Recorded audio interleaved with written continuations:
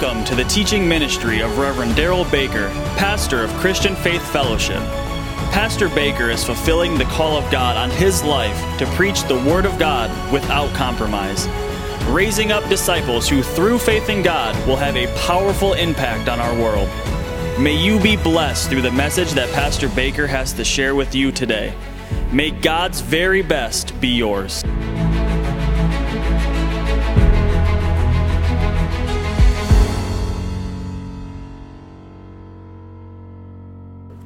John 4, we're just kind of getting into this new series here of true worshipers. What is a true worshiper? Why is the Father seeking true worshipers? And what is this all about in relationship to me and you? So let's get back into it, because I will promise you, based on what we recently finished, the series on how to be able to hear the voice of God and follow God's leading, this will go right in line with that to help you even more to be able to develop this relationship with God He wants you to have and to walk in what He has for your life. If God's seeking something in relationship to people, I want to be one of those He finds. I want to be one of those that He can recognize and acknowledge according to the Word of God as to what He's looking for. Amen? And I'm grateful that we can. Praise God. John chapter 4. So again, this story is about where Jesus and His disciples had gone by this well at Sychar that Jacob had actually dug. And in that time that He was there, He had sent the disciples into town to actually go get Him some food. He was worried. He sits by the well, and here comes this lady to draw water, as they customarily did, to take to their homes and their families. And as she comes to draw this water, He begins to talk to her about this water He could give her, of which would be a living water, everlasting life, that she would no longer have to draw. And she's really interested in that, thinking obviously still in the natural, but of course we know He's talking in the spiritual. As He goes on in this conversation with her, I want you to see this in John 4 again, in verse 19. John 4 verse 19, she responds to Jesus about what He had revealed about the fact that she was not married, asking her to go get her husband, bring him there, and He would explain how to get this water. She says, "Sir, I perceive that you are a prophet." Verse 20, she immediately shifts to this statement, "Our fathers worshipped." Our fathers worshipped. I'm going to keep emphasizing the significance here of what this worship is all about. Worship is not just singing a song. If you really want to think about relationship of worship and singing, worship is a way, songs are a way you can express your worship. You listening? Worship is not a song. You can worship you can worship your animals. You can worship your vehicle. You can worship your home. The Bible's clear about this. That's why Jesus said that in relationship to Satan and the temptation in the garden. Remember Luke 4? He said, "If you'll bow down and worship me," Satan said. Well, He wasn't saying bow down and sing a song. So worship is far more than a song sung. When we worship God, yes, we can express it through an act of us singing to God, and should. But that's not the heart of what true worship's about. So she said here, our fathers, verse 20, worshiped on this mountain. This is where they honored God. This is where they, in other words, bowed down to God. Notice, and you Jews say that it's in Jerusalem, the place where one ought to worship. Jesus said to her, "Woman, believe me, the hour is coming when you will neither on this mountain nor in Jerusalem worship the Father." Because it's not about the location. This is in essence saying there's coming a time, an hour, in which now you will finally be able to worship the Father in the way that He wants you to worship Him. Notice this. He went on to say in verse 22, "You worship what you do not know. We know what we worship for salvation of the Jews." Now it's important to understand that statement, because this is a part of the whole heart of what he's about to get into in talking about a true worshiper. So you need to think about the Samaritans first of all. He said, this is a Samaritan woman. And he said, clearly, he said, verse 22, you said, do not know, in essence, what you worship. Meaning what? To you, it's all about the place. So what are they really worshiping? The place. Do they know that it's about God? Yeah. It's not like they don't know it's about God. But to them, it's not true worship unless it's in a specific place. So he's telling the Samaritans, it's not about the place. And he goes on to say, the Jews know, notice this, he said, we know what we worship, for salvation is of the Jews. So were they doing it properly? No, because in essence, they said you had to go to Jerusalem, once again, acknowledging a specific place. You had to do it in the temple. Is the temple the only place you could worship God? No. No, you could worship Him anywhere on the planet, praise God. But the Jews knew who they worshiped more so than the Samaritans, because they believed the prophets of old that the Messiah would come to them through the very nation of the Jews. But I have a question for you. Did most of these Jews know that Jesus was the Son of God? They did not. If they were true worshipers, they would have known this was the Messiah. They would have acknowledged Him as the Messiah. And sadly today, if you think, here's the simplest way to think about the Samaritans' worship and the Jews' worship. Okay? Did they know about God? Yes, they did. Did they truly know Him? No, they didn't. And that's a problem with a lot of Christians today. See, a true worshiper doesn't just know about God. A true worshiper knows God. Intimate relationship. Read on here as he goes on. He says in verse 23 again, the hour is coming. And then he says what? And now is. Why? He's here to make it possible for you and me to truly become again what is known as a true worshiper from the perspective of the individual. Not corporately as a body, but as an individual. As an individual, I can become a true worshiper because I can now do what? Become born again. I can now have brought back within me the very presence of God, all for the purpose of what? Getting to know God. What's it all about? Relationship. So it's not just knowing about God, it's knowing God. So he clearly states here again, this hour is coming and now is, verse 23, when the true worshipers. Now every time I read that statement, it makes me think of this very truth. If there's true worshipers, there's also what? False worshipers. I don't believe most people born again intentionally are trying to be a false worshiper. I don't believe that. I believe there's a lot of false worshipers that don't even realize they are. You know how many Christians today, seriously, just in our community, because I run into this all the time, just in our community, to them, God is all about one thing, a Sunday morning church service. That's the majority of believers today. They don't even have Sunday nights. Most churches. Why? Because it's all about a Sunday morning church service.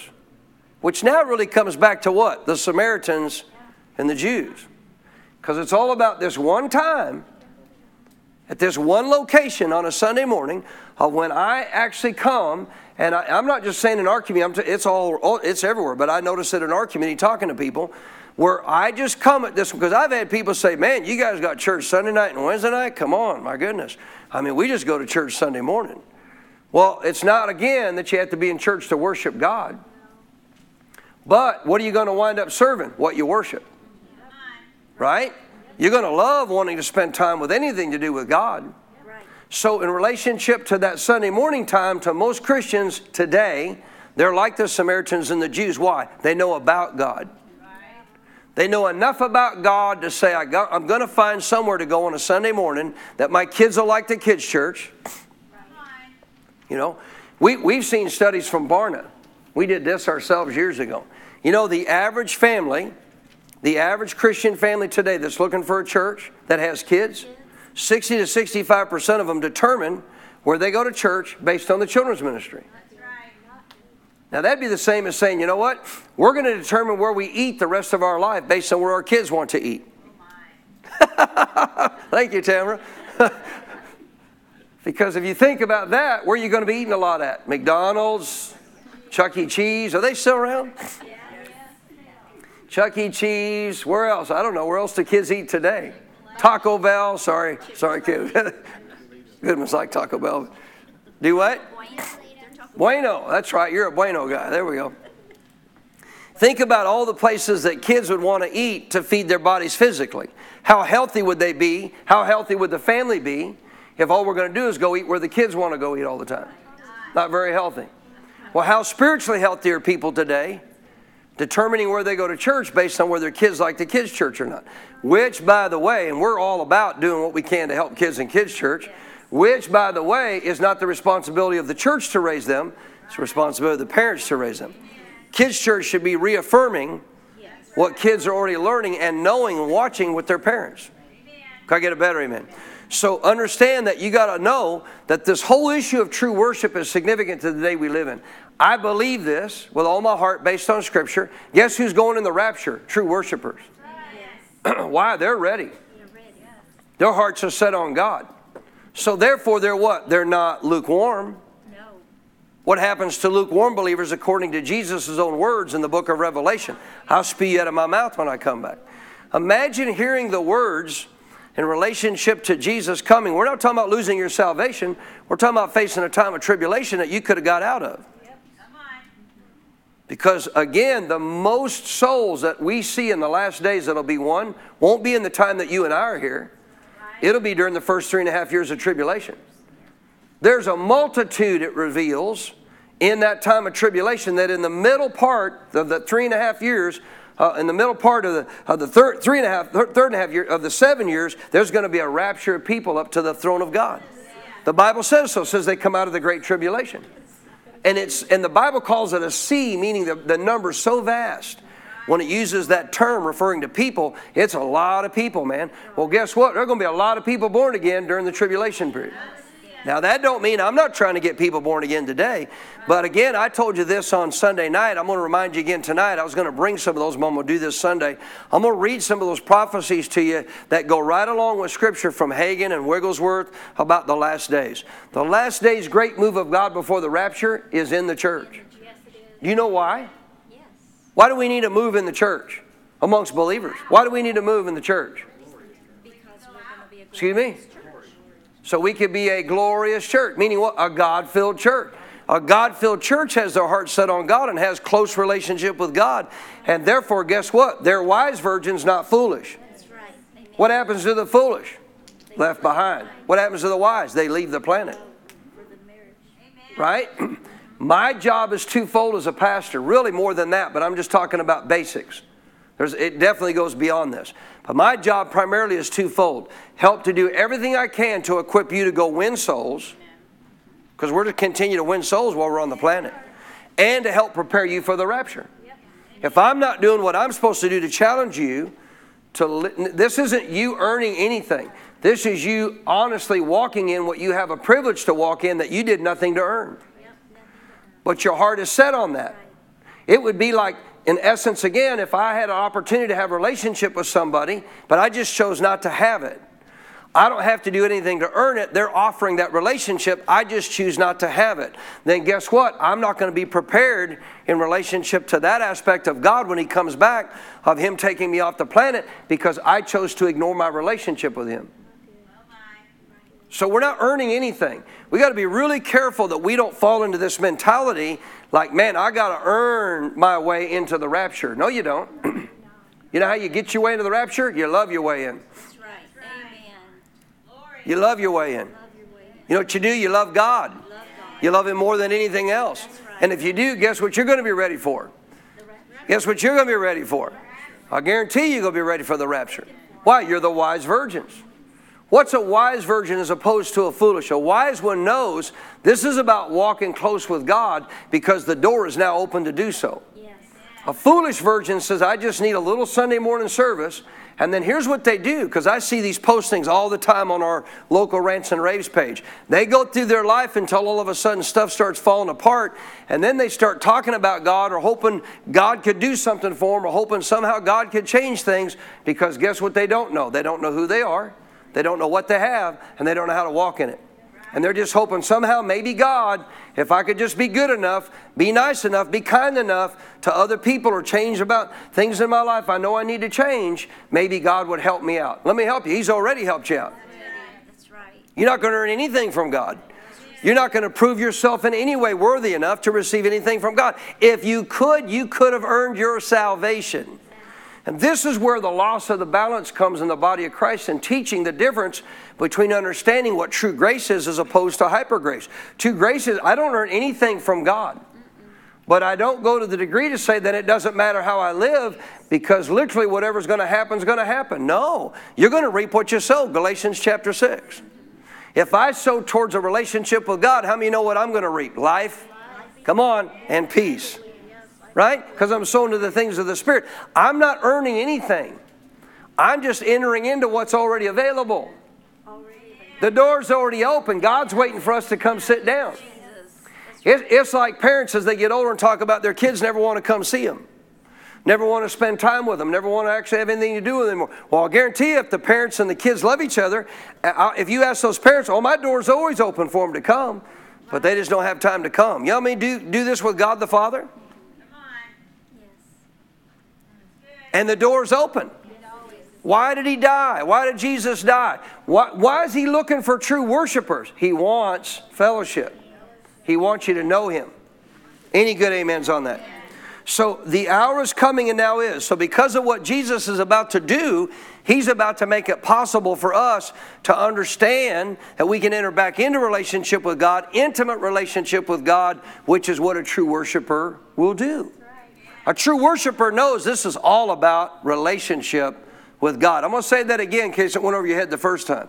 A true worshiper knows this is all about relationship with God. This is not about me being some perfect little Christian, never making a mistake. This is not about me doing everything just right in the sight of God. This is not about me making sure I do things I got to do to please God so He'll obviously bless me, help me in some way. No, this is about knowing this is all about my relationship with God.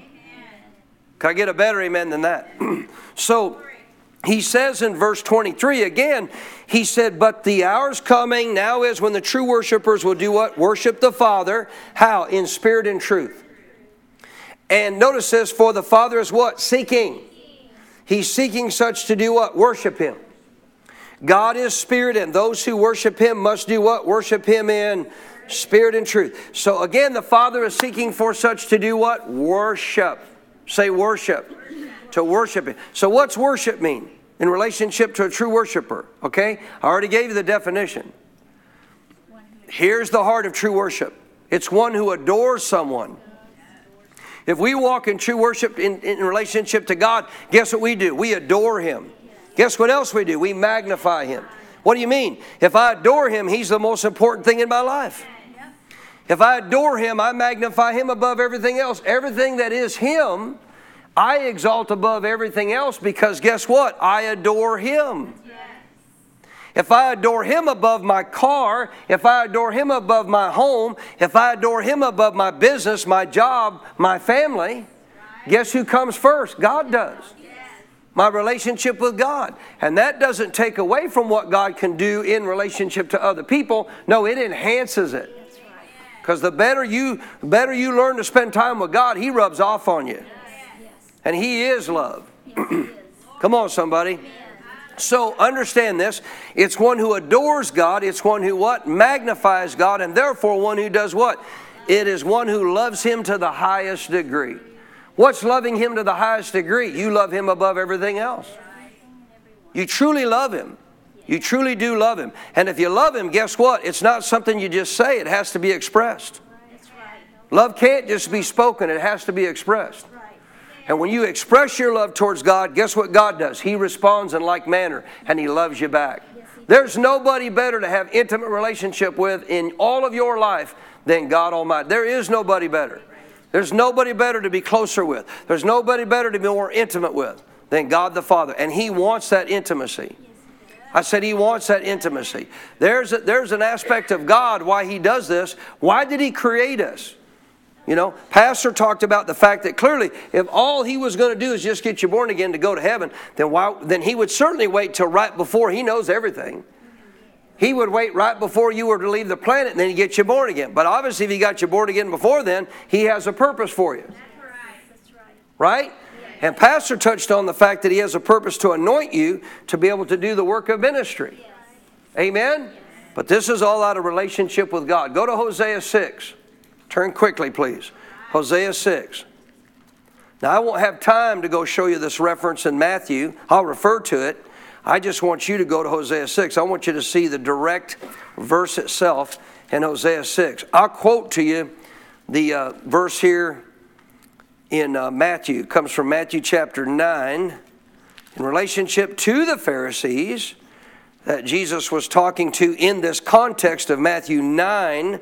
And in verse 13, Jesus said, go and learn what this means. How many think we ought to learn what it means? Go and learn what this means. I desire mercy and not sacrifice. I desire mercy. Now he's quoting Hosea 6:6 where you're going. And that's why if you looked it up, you don't need to because I'm reading it to you. If you looked it up in Matthew 9 and in verse 13, if you looked it up, he states this and it's italicized. I've taught you this before. If something's italicized in the New Testament, it's italicized for one of two reasons. It's a quote from the Old Testament, or if it's just one word in a sentence, it wasn't in the original Greek language. It was added by English translators. But this is a whole statement, so it's quoted from the Old Testament. If you have any like a center column reference Bible, and you look at Matthew 9:13, you look at the center column there of the little reference to that phrase, that'll take you right to where you're going, Hosea 6:6. So Jesus said, say Jesus said. Jesus said, go and learn. You go and learn. You go figure out what this means. I desire mercy, not sacrifice, for I did not come to call the righteous, but sinners to repentance. Now notice this. He's tying this to being made right with God. He's tying Hosea 6:6 to being made right with God. How did the religious leaders of Jesus' day think they could get right with God? By upholding all of the law. In truth, could anybody get right with God upholding all the law? Let me help you. No. Abraham was considered righteous before the law was ever established. Did you know that? The Bible says it was accounted to Abraham as if he already had right standing with God. You couldn't until Jesus died and was raised from the dead to make you right on the inside. Right standing means I'm now back in a place of fellowship with God. My spirit has been made new. His presence is now living in me, which, by the way, is evidence that I'm now what? Right with God. When Adam sinned, he was no longer right with God. The presence of God had to leave him. The Shekinah glory that was on him had to leave him. That glory was on him to the degree, that's why they had no natural clothes, because all you could see on them was the presence of God. So that presence left them. But thank God, Jesus made a way for that presence to come back to us. Adam and Eve were right with God. They sinned, no longer right with God. And nobody from that time on could be right with God, only accounted righteous. So the New Testament tells us that Abraham was accounted righteousness. Why? Why was Abraham accounted righteous? Because of what he did? No. Because of what he believed. I said because of what he believed. He did not get righteous with God because of what he did. What he did was a result of what he believed. Are you listening? When he believed God's promise to have a son through Sarah, and then when Isaac came along and he was willing to take him up on Mount Moriah and offer him as a sacrifice to God, and God provided a ram for the sacrifice. How many people could honestly, going up on top of that hill, not knowing that God would provide a sacrifice, have that kind of faith in God to know God gave me this promised child, surely He's not going to just take him away. Say he believed as God. Because he believed as God, he was accounted as if he was righteous. So the law had nothing to do with making you righteous, but the Jews thought it did. The Jews thought that their right standing with God was based on them upholding all of the law. God never intended for there to be a law because God never wanted man to fall. That's right. Amen. No blondie. The law, see, a lot of us don't understand the significance of the law as it relates to life, as it relates to what God had to do through the shedding of blood. I don't want to get into all those details tonight because that's not the focus. But the reason for the law and all these animal sacrifices is life's in the blood. And God had to have a way to atone. That's not remove. Atone means to cover. God could not have anything to do with you unless He could cover your sin. Why? He has no sin in Him. Aren't you glad? There's nothing evil, wrong, or sinful about God. He's everything that's good. Why would you not want to have this God as your closest friend, in who everything there is that's good is in? So understand, the law had no way of making people righteous, but the Jews thought it did. If I'm going to get there tonight, I hope I will, you'll see Paul saying that he literally thought his way to right standing with God was upholding the law to the nth degree. And so did all the rest of the Jews. So in fact, them trying to get right with God through the law, what were they worshiping? The law. They were worshiping the law, not the God who gave it. They were worshiping the law. Because they were so adamant that if you don't uphold that law, boy, I'll tell you what, man, you can't be right with God. Let me help you. None of them could be right with God because Jesus hadn't died yet. How could they have been accounted right with God like Abraham? Just putting faith in God to know that this is a temporary sacrifice that we have to offer. But guess what? We already know and believe that our God will send a Messiah and He will be the one that makes us righteous, not our upholding a law. But the Jews fell for this very deception, thinking the law made them righteous. The law made nobody righteous. If the law could have made you righteous, again, you didn't need Jesus. This is the reason for his statement here in Matthew 9 that I'm quoting to you, verse 13. Go and learn what this means. He's talking here again to, in essence, a bunch of religious people who he's trying to explain to them about the truth of what was really going on with the Old Testament sacrifices.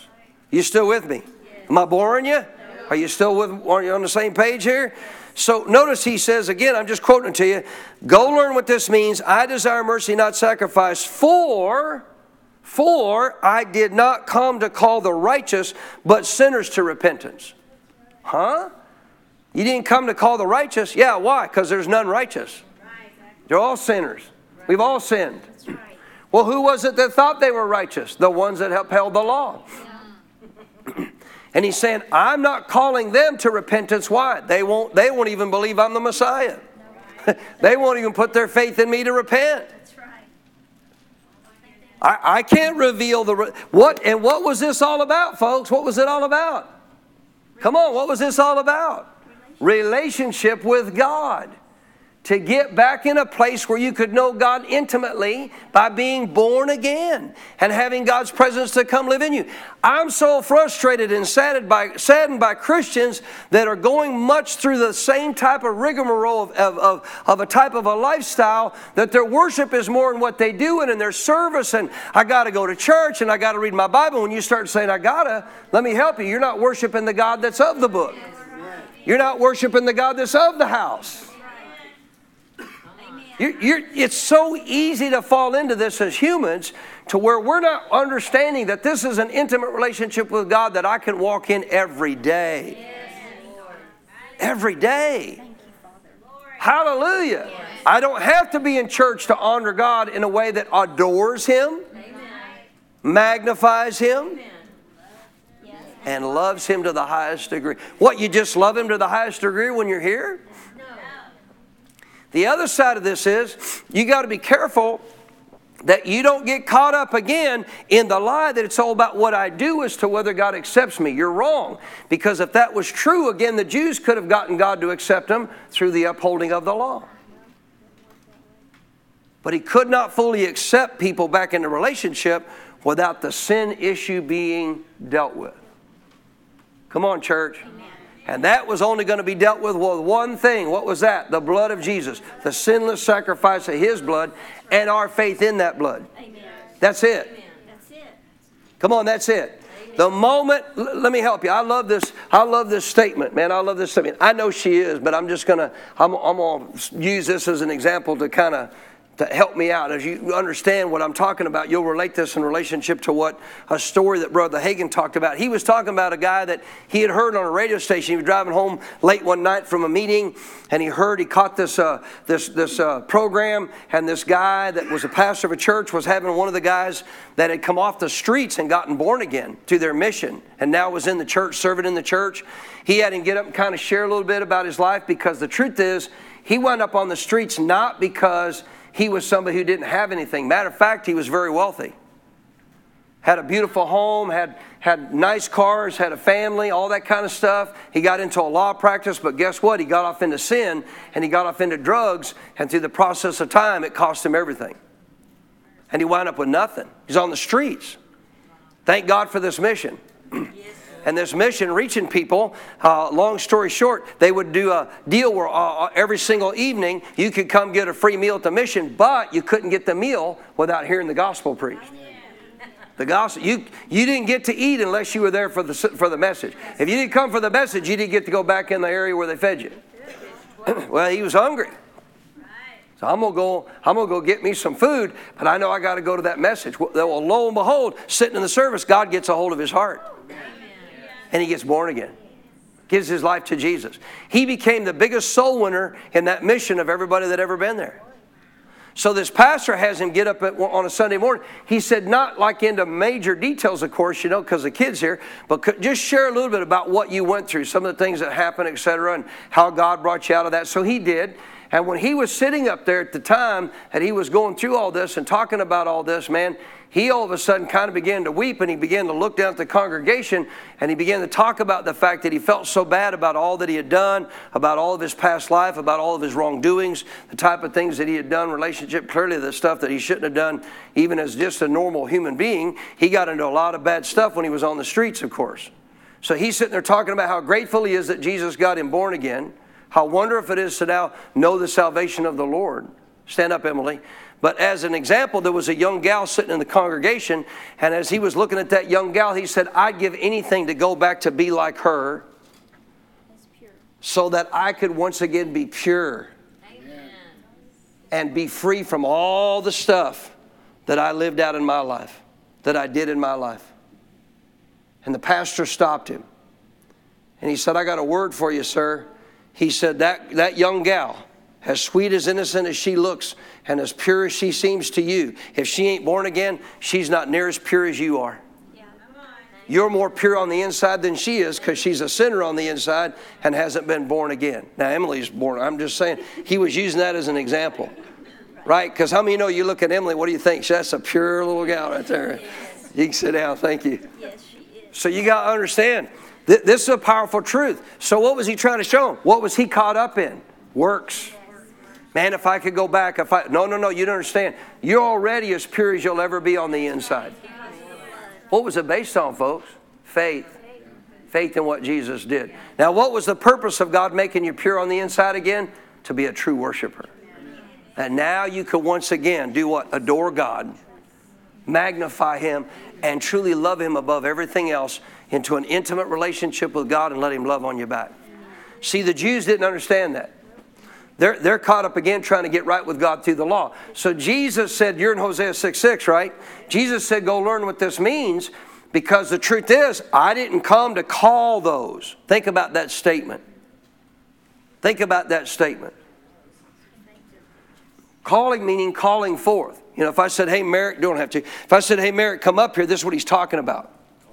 To call means like I'm calling you to come forth. He said, I didn't come to call the righteous to repentance, but sinners. Those who know that I can't get right with God without Jesus. He's the one that makes it possible. He's the one that makes me righteous. He's the one that now opened the door for salvation. I didn't earn this in any way, shape, or form, and now I can have intimate relationship with God. Not because I'm going to earn it, but because God opened the door. Say, God opened the door. So we come to Hosea 6:6. This is a time in which two of the tribes of Israel had been truly, in many ways, very rebellious against God. They kind of sort of serve Him for a while, and then they'd back off. Then they'd serve Him for a while, then they'd back off. Just hot, cold, hot, cold, hot, and cold.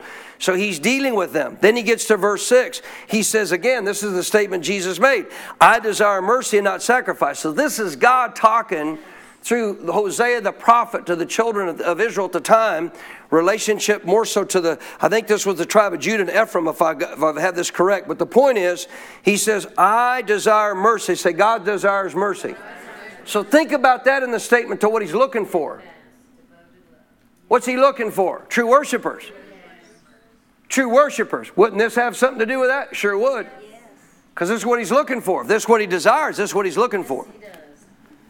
I desire mercy and not sacrifice, and the knowledge of God more than burnt offerings. See, God was saying, it's not your burnt offerings that I ever desired. I had to make that as something you had to do to deal with your sinful nature, your sinful acts, the things you would do, so I could cover you in a way through those sacrifices that I could still have a relationship with you to a degree. But remember what Jesus said, time is coming, the hour is coming, and now is.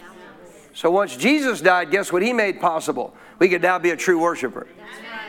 So I want you to get this. A worshiper is not a singer.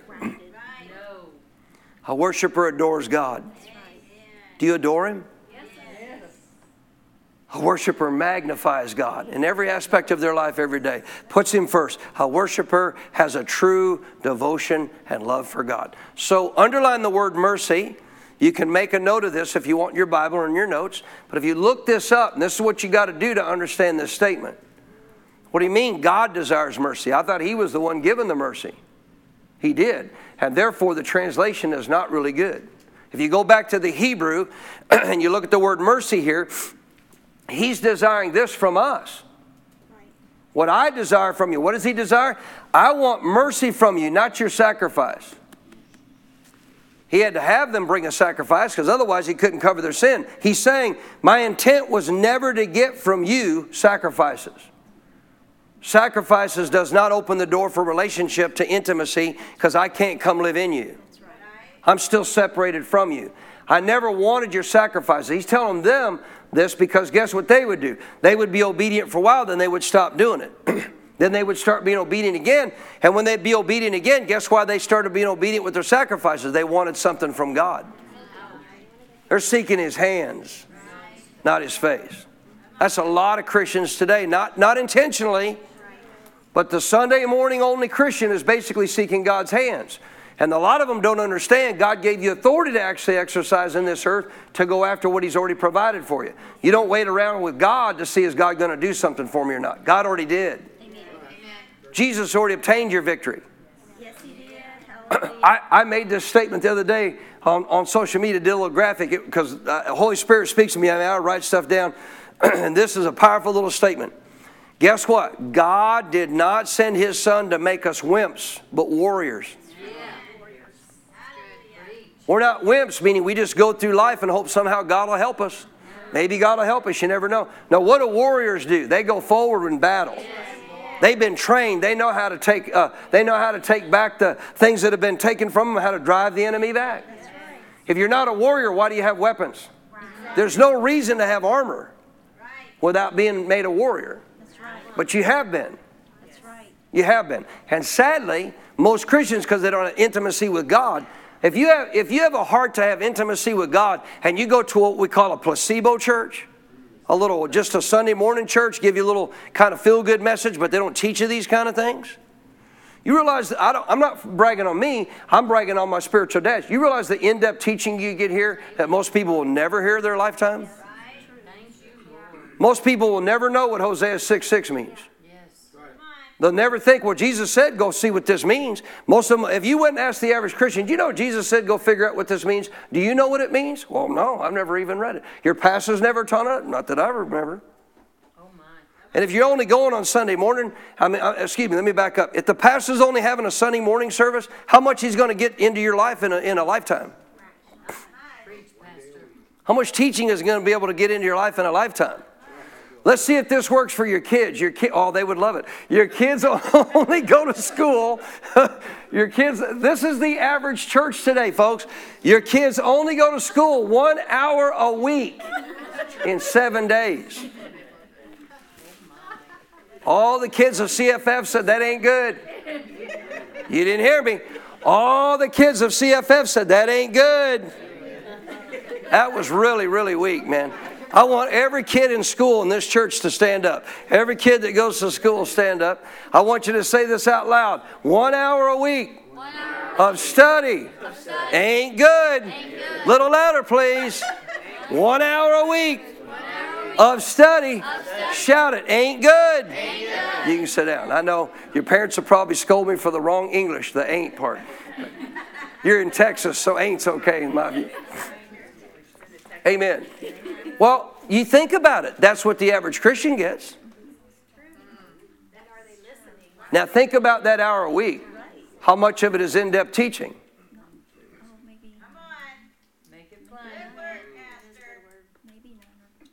But see, when people get caught up like, oh, okay, yeah, I got to go to church, you're missing the point. It's about relationship with God. Don't worship the church service. Don't worship the chairs. Don't worship the pastor. Don't worship the building. You listening?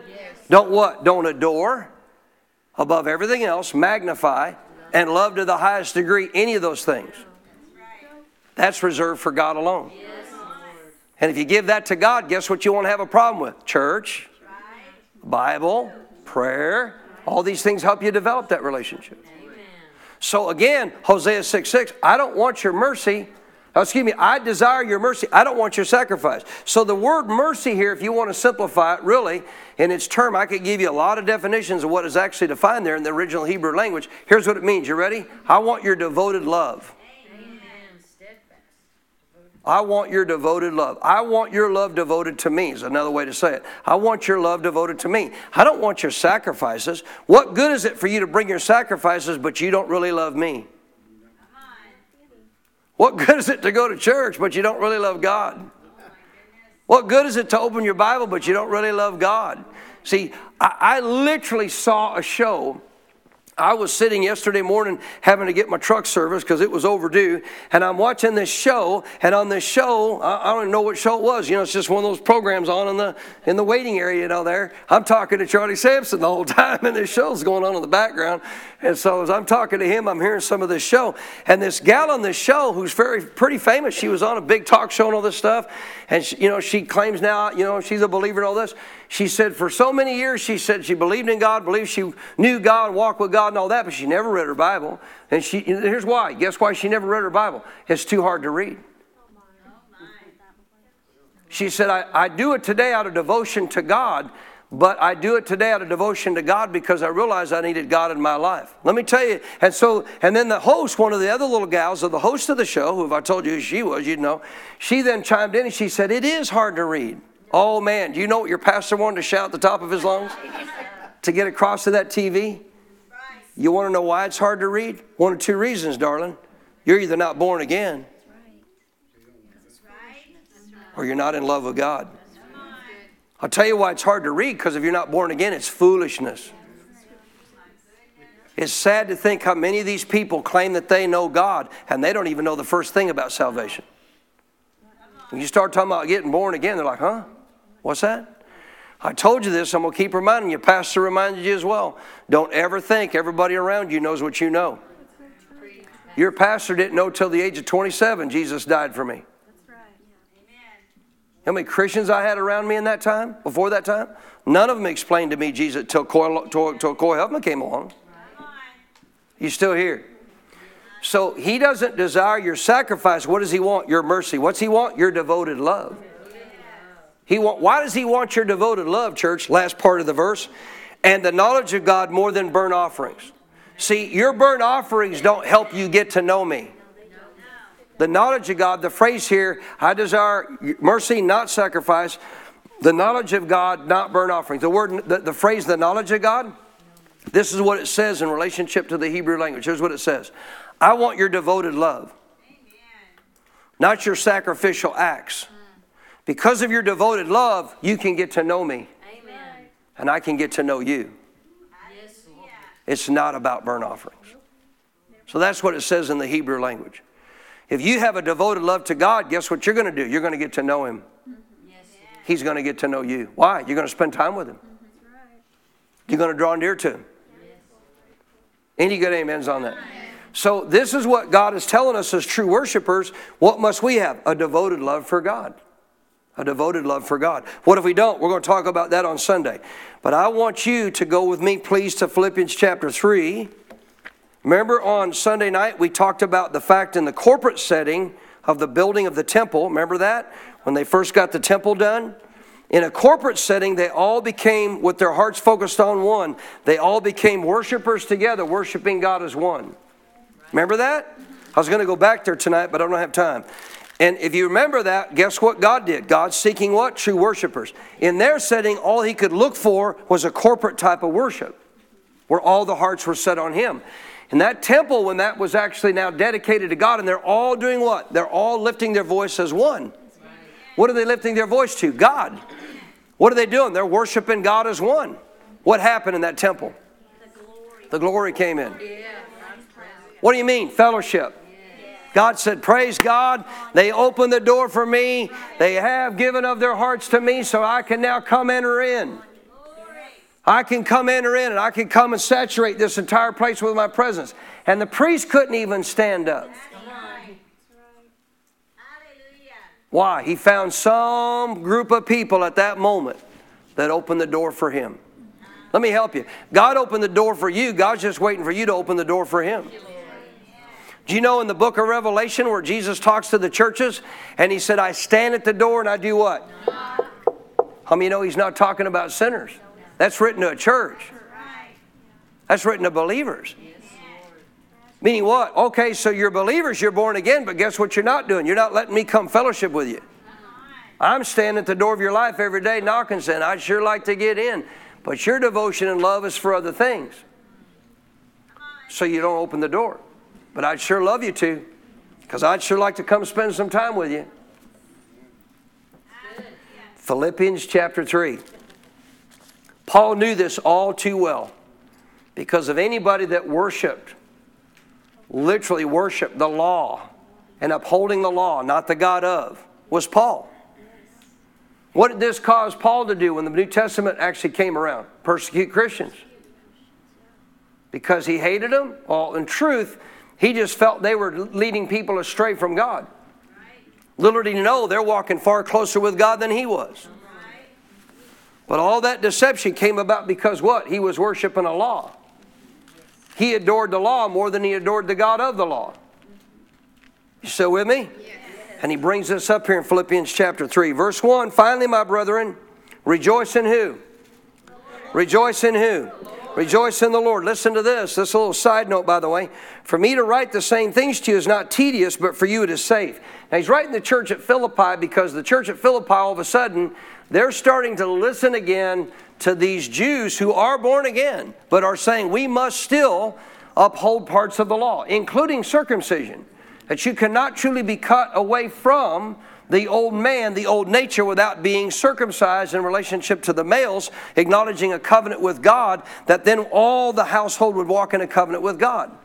And he simply tell them here very clearly, he said, for me to tell you this same things over again is not tedious, but for you it's safe. Meaning what? He's already addressed this before. And that's a good word for me and you. Just because I've heard something before doesn't mean I don't need to hear it again. And he talks about it. Verse 2, beware of dogs, beware of evil workers, beware of the mutilation. Meaning that those who are telling you, who are born again, that are telling you you can't walk in a covenant relationship with God unless all of your males honor circumcision. But that's not true. Jesus made it possible for entering into a covenant with God. Can I get a better amen? But what did the law say? The law said every male child had to be circumcised on the 8th day to show that they had a covenant with God. That was the sign of the covenant of the Old Testament. It was a sign. It didn't create the covenant. It was a sign. Verse 3, for we are, Paul said, talking about us New Testament believers, say this includes me.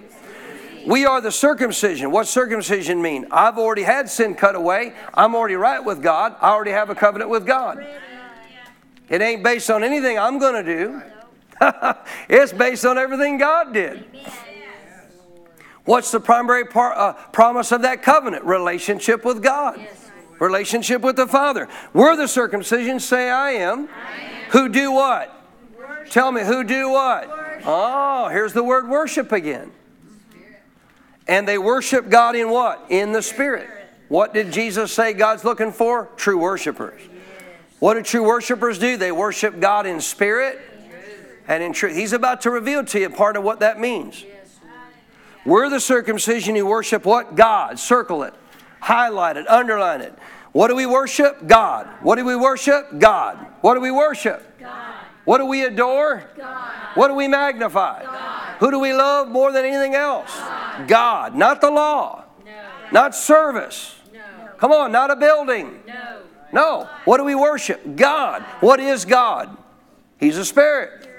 Remember back there when in the book of John where Jesus was talking about this with the woman? He said clearly the true worshipers will worship God in spirit and truth. God is spirit. Yes, Lord. Therefore, if you're going to worship God, you're going to do what? You're going to worship the Spirit of God. You're going to worship God. It's really simple and we complicate it. Notice again, we are the circumcision who worship God in the Spirit. Why? Because He's a Spirit. Notice, and we rejoice in what? Christ Jesus. Why? He made it possible. We rejoice in Jesus Christ of Nazareth because He made it possible for us to do what? He made it possible for us to adore God once again. He made it possible for us to magnify and love our God to the highest degree. If it wouldn't have been for Him, it couldn't have happened. We rejoice in Christ Jesus and we have what? No confidence in the flesh. I'm going to read through these verses. I'm about to quit and I'll have to come back to this Sunday. We have those who truly understand what it means to be a true worshiper. There is no confidence in your flesh, meaning what you do. You're not putting confidence in what you do to have a relationship with God. The only reason you can have relationship with God is because of what Jesus did, not because of what you have or haven't done. Well, God must be mad at me. He must have turned His back on me. God will never turn His back on you. God will never leave you. God will never forsake you. Thus saith the New Testament book of Hebrews. It ain't God turning His back on us. It's us turning our back on God. And that doesn't mean necessarily getting into sin, although that would be included. I'm just talking about the doors open to fellowship. Are we walking through it or are we turning around and going the other way? What made it possible for me to walk through that door of fellowship? The blood of Jesus did. Your flesh had nothing to do with it. Your efforts had nothing to do with it.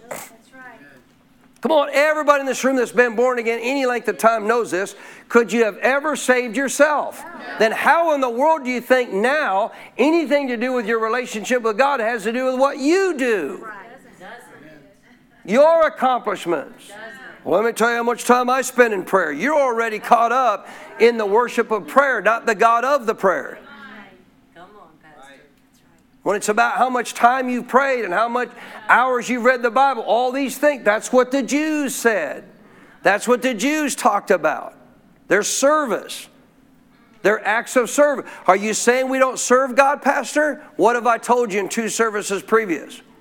Where does service come from? What you worship. Guess what? You're going to serve what you worship. If you learn to worship God, you have no problem serving God. Amen. You're serving today what you worship. What you adore, what you magnify and love to the highest degree, that's what you serve. Amen. See, when we put serving before worship, as I have, and even in some of my ways of teaching, we put serving before worship, guess what it's going to become to us? A bondage. Guess what we're going to worship? The serving. Not the God whom we're serving. That's right. This was Paul. This was the Apostle Paul. He thought everything he was doing to have these, what now we know, clearly he understood at the time, these Christ followers who he didn't believe was the Messiah, like the Jews. He thought he was doing God a favor, dragging these people into town, having them killed and stoned. You know what's so incredible about God? Imagine how amazing it is that God would take a guy who was literally killing Christians and still reach out to him knowing his heart and still let him be a part of the body of Christ and become one of the top preachers in the body of Christ. One of the most powerful voices under the New Testament. Don't tell me God can't turn your life around. Well, how did God turn Paul's life around? I'll tell you how. He learned this ain't about what I do. He's about to tell you. It's about my faith in Jesus. That's it. Are you still with me? So who are the true worshipers? They worship God in what? Spirit. They rejoice in Christ Jesus. And they have what? No confidence in the flesh. This ain't about what I do. It's about what He did. Verse 4, notice this. Though I also might have confidence in the flesh. In other words, if you want to talk about somebody who has some confidence in the flesh, let me tell you a little bit about my background. If anyone, he says in verse 4, else thinks that he may have confidence in the flesh, hey, let me just talk about me for a minute. I'm more so. What was he talking about here again in Philippians chapter 3? You got all these Jews coming in thinking there's somebody big and telling you how we worship God and we do all these things for God and da-da-da-da. And by the way, y'all got to still circumcise your kids on the 8th day. He's saying, you thinking these guys really did a great job of upholding the law? Let me tell you about me. Watch this. I more so, verse 5, circumcised the 8th day as required in the law.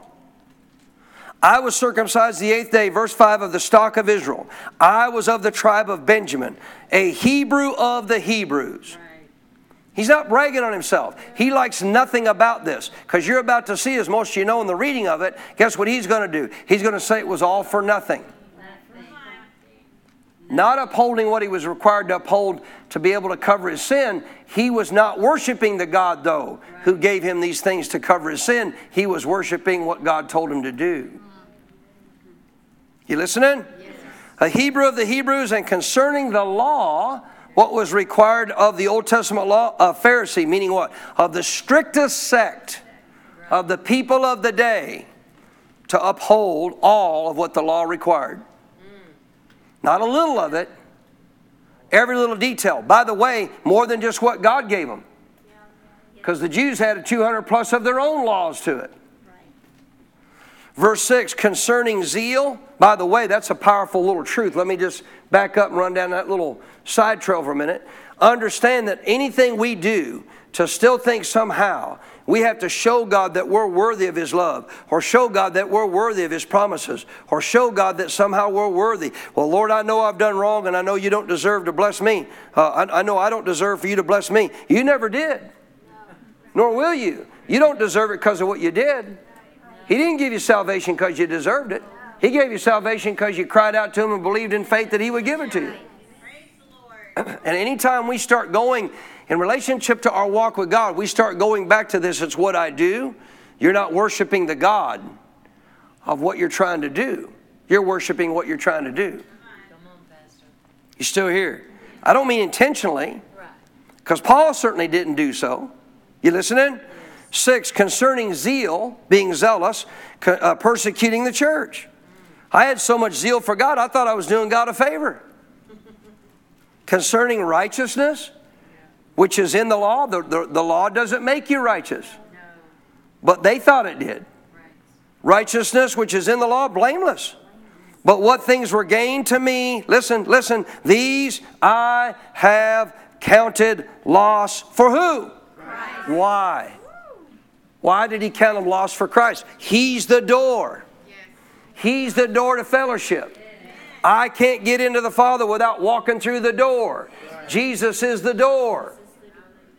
Come on, I've taught you this in John 10. If you go to John 10, verses 1 through 9, everybody, actually many teachers still refer to, I had a great teacher the other day, and it saddened me that he was referring to Jesus in there, in those first 9 verses, as the shepherd that we follow, but He's not. He said, I'm the gate. I'm the door by which you get into the body of Christ, and which the true shepherds I've anointed come in and call out the flock and lead them out to pasture to feed them. He's the door. How do you get into fellowship with God? You got to come through the door. Who's the door? Jesus is the door. Paul found that out. Paul found out that it's through Christ I walk through this door of fellowship with the Father. It's through Christ I enter into this door of right standing with God. Not what I've done. Verse 8, yet indeed I also count what? All things. So we're beyond the law now. If you don't know about Paul, how many of you know in Romans 7, Paul came to the revelation of sin through one of the commandments. Said that I died. Right? What was the revelation of sin that got a hold of Paul's actual heart? Covetousness. He tells you, he was a coveter. He liked stuff. He liked things. A lot of Pharisees did. They wanted the best seats in the synagogue. They wanted all the attention of all the people around. Man, imagine, think about, to them, they're trying to get all of this approval of people and looking like they're somebody big. When they're walking down the streets heading that synagogue, they're wanting everybody to look at them. They want their attention to say, man, all the people, boy, I wish I could be like them. And Paul said, I've counted all things for loss. I could care less if anybody thinks I'm somebody big or not. You listening? So he says in verse 8, I also count all things lost. What for? What for? For the excellence of the knowledge of Christ Jesus my Lord, for whom I have suffered the loss of all things, and count them as rubbish, that I may do what? Gain Christ. He didn't mean I took a vow of poverty, I gave everything up. No, he's saying I realize that I'm not going to put my affection, my adoration, I am not going to put my love, my devotion into anything but one thing, God. That's my devotion. That's my love. Anything else is considered refuge or dregs. In essence, basically what they would call the pile of poop from the horses and the cows. That's his statement, not mine. But it's true. But again, I got to quit. But look at this, verse 8. I indeed also count what? How many? How many? How many? So what would those all things be to us? What you own. What you do.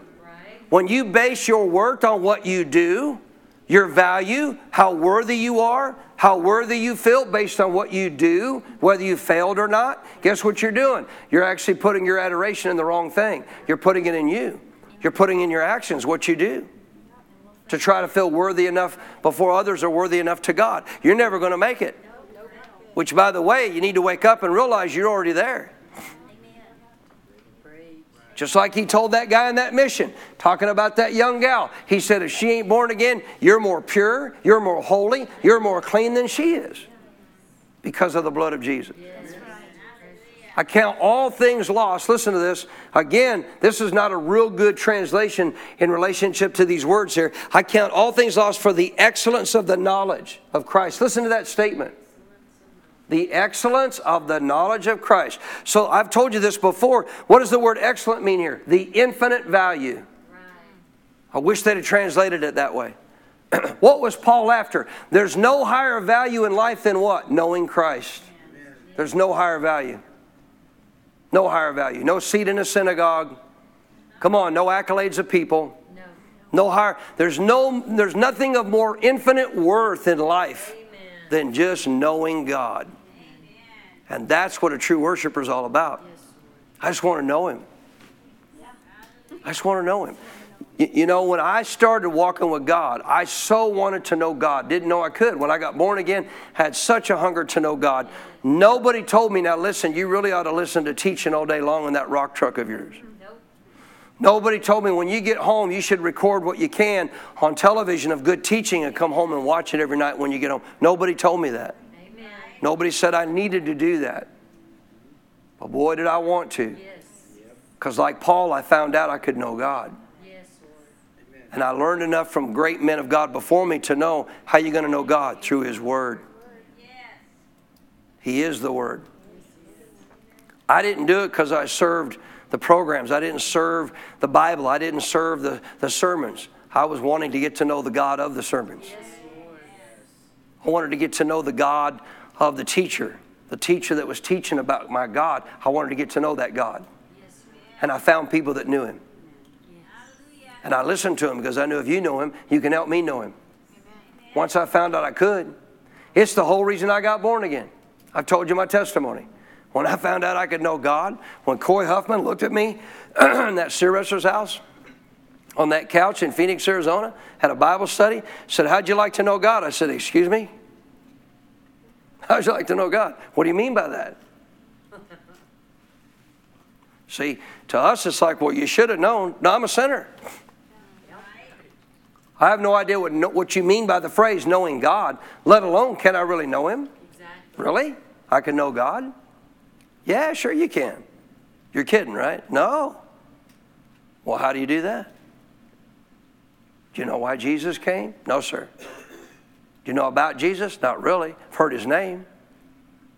Heard a lot about the Mother Mary, the Catholic Church. I hadn't heard much about Jesus. I don't know. And they taught in Latin in the Catholic Church my grandma went to.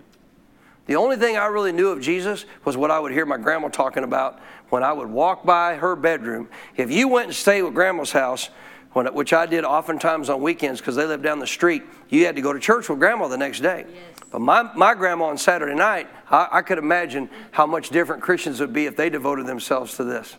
My grandma on Saturday nights before she went to church on Sunday was on her knees at her bedside talking to God before she went to church on Sunday. She didn't wait to get to church. And a lot of times she'd leave that door cracked, and my bedroom was right across the hall from theirs, from my grandma and grandpa's. Grandpa would be out finishing a cup of coffee, and I'd go walking back to bed to go to bed early because it told me to get to bed. And my grandma's on her knees on her bed with her Bible open, and she's talking to this man named Jesus. Amen. I'm so glad my grandma knew Him. Yes. At the age of 6, He appeared at the foot of her bed. She's sitting there lying. There's a little 6-year-old girl in bed, and this light, they had a side window in her room. This light comes down. Am I boring you? No. This light comes down, hits the floor, and all of a sudden Jesus appears to her. Wow. Just stands there and smiles at her. And then left the room. I believe my grandma got born again that day. My grandma operated in words of wisdom, words of knowledge, had no idea what she had. None at all. And it's interesting, your pastor primarily operates in the same two gifts. But after that day, they just thought she was a kid that had 6th sense about her. I mean, stuff like the phone would ring. I was in California one time when it happened, and at that time she's actually living with my aunt in California and their kids because my grandpa passed away. And in the house, the phone rings, and we're all sitting around there playing, and I hear my grandma say, "That's Uncle so-and-so's passed away." She didn't know that. We didn't have cell phones. They're not texting each other all the time. Hadn't talked to them in years. My aunt goes and picks up the phone. You should have saw the look on her face as she's listening to what they're talking about. And she's looking at my grandma. And she said, "Okay, thank you." And she put the phone down. She said, "It was exactly what you said." You listening? Yes. My grandma knew Jesus. Amen. To the best of her ability, she knew Jesus. In some ways, far better than a lot of charismaniacs I know. You know why? She talked to him. She didn't base it on what she had done. Something in relationship to her, she knew this is all about what Jesus has done for me. And is for the infinite value. I have a question for you tonight. I got to close. I have a question for you tonight. Are you willing to count all things lost, like Paul, for the infinite value of knowing Christ Jesus and walking through that door to the Father and have an intimate relationship with Him? Let me help you. You're going to have to count all things as lost. Does that mean I ditch everything I got? No. No, what does it mean? I don't put anything before my God. My relationship with God, my love for Him, my devotion for Him. Let me close in reading this. I'm going to come back to it on Sunday. In Philippians 3, a little further down, because this is powerful, man. In verse 10 in the Amplified, I encourage you to go check it out if you got an Amplified Bible. Philippians 3, chapter 10. For my determined purpose, Paul said. Determined purpose. My determined purpose is that I may know Him. That I may progressively means you're getting closer all the time. That I may progressively become more deeply and intimately acquainted with Him. Perceiving and recognizing and understanding, listen to this, the wonders of His person. More strongly and more clearly. That I may in that same way come to know the power outflowing from His resurrection, which it exerts over believers. Meaning what? We're not powerless Christians. We should see it working in our lives. You listening? Yes. And that I may so share in His sufferings as to be continually transformed in spirit. Worship God in what? In spirit. That I may be transformed in spirit into His likeness, even to His death, in the hope that if possible I may attain to the spiritual and moral resurrection that lifts me out from among the dead, even while in my body. Can I explain to you what he just said? To live the kind of life Jesus lived. To do the kind of things Jesus did. Any good amens on that? We can know Him. We can know Him, and He wants us to. So in closing, what is worshiping God in the Spirit, Pastor? Come help me, Merrick. Come on. Hurry quick, man, because we're already over time. So let's say Merrick represents, come here, Maverick. Let's say Merrick represents God. What is God? Love. What is God? Spirit. He's a spirit. So let's say Merrick represents everything of what is in relationship to me, the old nature, right? The old Adamic fallen nature that wants all the stuff of the world. This, my spirit wants, are you messing with me? I'm going to watch the video back here. You're going to get in trouble if you're messing with me. I'm joking, man. So this represents God, who is what? Spirit. What is God? Spirit. Anything else is not God, which is not what? Spirit. Right? It would be of some natural thing in relationship to this earth in which we live or other people, whatever. Correct? Yeah. To worship God in spirit means, guess what? I adore, magnify, and love to the highest degree God. Why? He's a spirit. Guess what I don't adore, magnify, and love to the highest degree? Everything that's not God, which is not spirit. God is spirit. Those who adore, magnify, and love Him to the highest degree must do so in spirit. Meaning what? You got to love Him. He's a spirit. He's not your car. Not your home. Not your clothes. Come on. He's a spirit. And if I worship God in spirit, what does that mean? He's the one I adore. He's the one that I magnify. He's the one above everything else that I love to the highest degree. That's worshiping God in spirit. Paul got it. Paul got it. Everything else that I've ever done in my own accolades, my own ability, I count as loss to know my God. Because the only way I'm going to get to know my God is not through all those things I did, but through what Jesus did for me. Amen? Give Him a good hand. Praise the Lord. Thank you. Stand your feet.